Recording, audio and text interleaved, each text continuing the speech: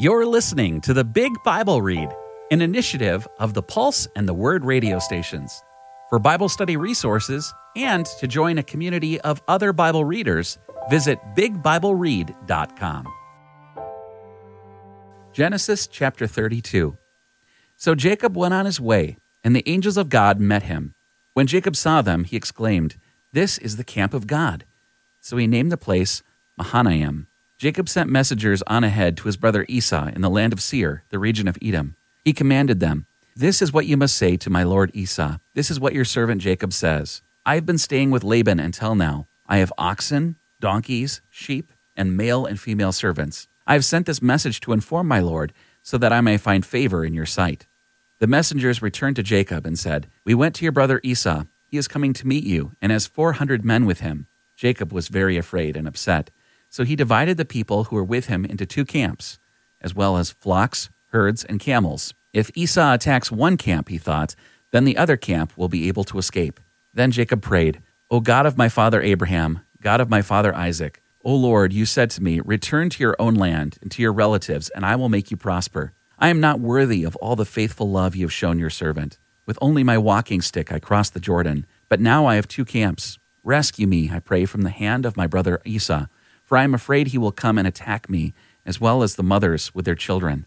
But you said, 'I will certainly make you prosper, and will make your descendants like the sand on the seashore, too numerous to count.'" Jacob stayed there that night. Then he sent as a gift to his brother Esau 200 female goats and 20 male goats, 200 ewes and 20 rams, 30 female camels and their young, 40 cows and 10 bulls, and 20 female donkeys and 10 male donkeys. He entrusted them to his servants, who divided them into herds. He told his servants, "Pass over before me, and keep some distance between one herd and the next." He instructed the servant leading the first herd, "When my brother Esau meets you and asks, 'To whom do you belong? Where are you going? Whose herds are you driving?' then you must say, 'They belong to your servant Jacob. They've been sent as a gift to my lord Esau. In fact, Jacob himself is behind us." He also gave these instructions to the second and third servants, as well as all those who were following the herds, saying, "You must say the same thing to Esau when you meet him. You must also say, 'In fact, your servant Jacob is behind us.'" Jacob thought, "I will first appease him by sending a gift ahead of me. After that I will meet him. Perhaps he will accept me." So the gifts were sent on ahead of him while he spent that night in the camp. During the night, Jacob quickly took his 2 wives, his 2 female servants, and his 11 sons and crossed the ford at Jabbok. He took them and sent them across the stream along with all of his possessions. So Jacob was left alone. Then a man wrestled with him until daybreak. When the man saw that he could not defeat Jacob, he struck the socket of his hip, so the socket of Jacob's hip was dislocated when he wrestled with him. Then the man said, "Let me go, for the dawn is breaking." "I will not let you go," Jacob replied, "unless you bless me." The man asked him, "What is your name?" He answered, "Jacob." "No longer will your name be Jacob," the man told him, "but Israel, because you have fought with God and with men and have prevailed." Then Jacob asked, "Please tell me your name." "Why do you ask my name?" the man replied. Then he blessed Jacob there. So Jacob named the place Peniel, explaining, "Certainly, I have seen God face to face and have survived." The sun rose over him as he crossed over Peniel, but he was limping because of his hip. That is why, to this day, the Israelites do not eat the sinew, which is attached to the socket of the hip, because he struck the socket of Jacob's hip near the attached sinew. Chapter 33. Jacob looked up and saw that Esau was coming, along with 400 men. So he divided the children among Leah, Rachel, and the 2 female servants. He put the servants and their children in front, with Leah and her children behind them, and Rachel and Joseph behind them. But Jacob himself went on ahead of them, and he bowed toward the ground 7 times as he approached his brother. But Esau ran to meet him, embraced him, hugged his neck, and kissed him. Then they both wept. When Esau looked up and saw the women and the children, he asked, "Who are these people with you, Jacob? Who are these people with you?" Jacob replied, "The children whom God has graciously given your servant." The female servants came forward with their children and bowed down. Then Leah came forward with her children and bowed down. Finally, Joseph and Rachel came forward and bowed down. Esau then asked, "What did you intend by sending all these herds to meet me?" Jacob replied, "To find favor in your sight, my lord." But Esau said, "I have plenty, my brother. Keep what belongs to you." "No, please take them," Jacob said.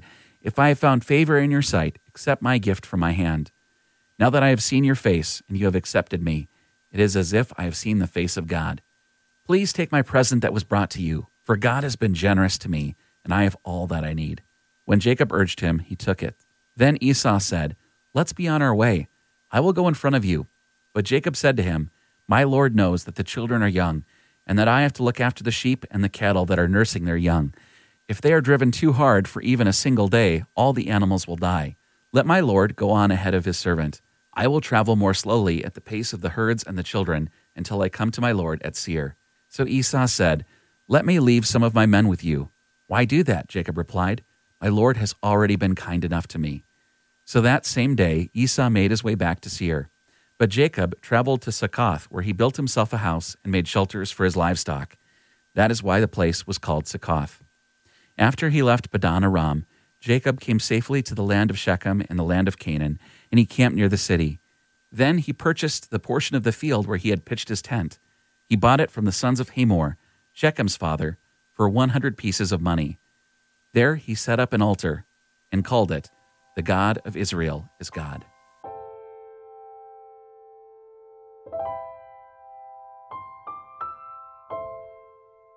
Matthew chapter 11. When Jesus had finished instructing his 12 disciples, he went on from there to teach and preach in their towns. Now when John heard in prison about the deeds Christ had done, he sent his disciples to ask a question. "Are you the one who is to come, or should we look for another?" Jesus answered them, "Go tell John what you hear and see. The blind see, the lame walk, lepers are cleansed, the deaf hear, the dead are raised, and the poor have good news proclaimed to them. And blessed is anyone who takes no offense at me." While they were going away, Jesus began to speak to the crowd about John. "What did you go out into the wilderness to see? A reed shaken by the wind?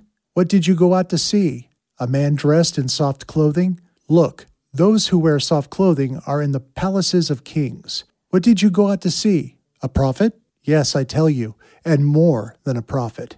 This is the one about whom it is written, 'Look, I am sending my messenger ahead of you, who will prepare your way before you.' I tell you the truth, among those born of women, no one has arisen greater than John the Baptist. Yet the one who is least in the kingdom of heaven is greater than he is. From the days of John the Baptist until now, the kingdom of heaven has suffered violence, and forceful people lay hold of it. For all the prophets and the law prophesied until John appeared. And if you are willing to accept it, he is Elijah who is to come. The one who has ears had better listen. To what should I compare this generation? They are like children sitting in the marketplace, who call out to one another, 'We played the flute for you, yet you did not dance. We wailed in mourning, yet you did not weep.' For John came neither eating nor drinking, and they say, 'He is a demon.' The Son of Man came eating and drinking, and they say, 'Look at him, a glutton and a drunk, a friend of tax collectors and sinners.' But wisdom is vindicated by her deeds." Then Jesus began to criticize openly the cities in which he had done many of his miracles, because they did not repent. "Woe to you, Chorazin! Woe to you, Bethsaida! If the miracles done in you had been done in Tyre and Sidon, they would have repented long ago in sackcloth and ashes. But I tell you, it will be more bearable for Tyre and Sidon on the day of judgment than for you. And you, Capernaum, will you be exalted to heaven? No, you will be thrown down to Hades. For if the miracles done among you had been done in Sodom, it would have continued to this day. But I tell you, it will be more bearable for the region of Sodom on the day of judgment than for you." At that time Jesus said, "I praise you, Father, Lord of heaven and earth, because you have hidden these things from the wise and intelligent, and have revealed them to little children. Yes, Father, for this was your gracious will. All things have been handed over to me by my Father. No one knows the Son except the Father, and no one knows the Father except the Son, and anyone to whom the Son decides to reveal him. Come to me, all you who are weary and burdened, and I will give you rest. Take my yoke on you and learn from me, because I am gentle and humble in heart, and you will find rest for your souls. For my yoke is easy to bear, and my burden is not hard to carry."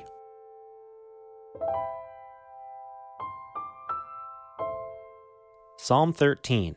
For the music director, a psalm of David. How long, Lord, will you continue to ignore me? How long will you pay no attention to me? How long must I worry and suffer in broad daylight? How long will my enemy gloat over me? Look at me, answer me, O Lord my God. Revive me, or else I will die.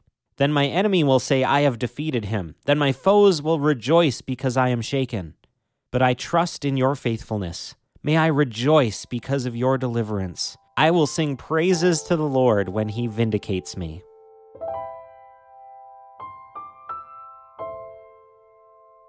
The scriptures quoted are from the Net Bible, netbible.com.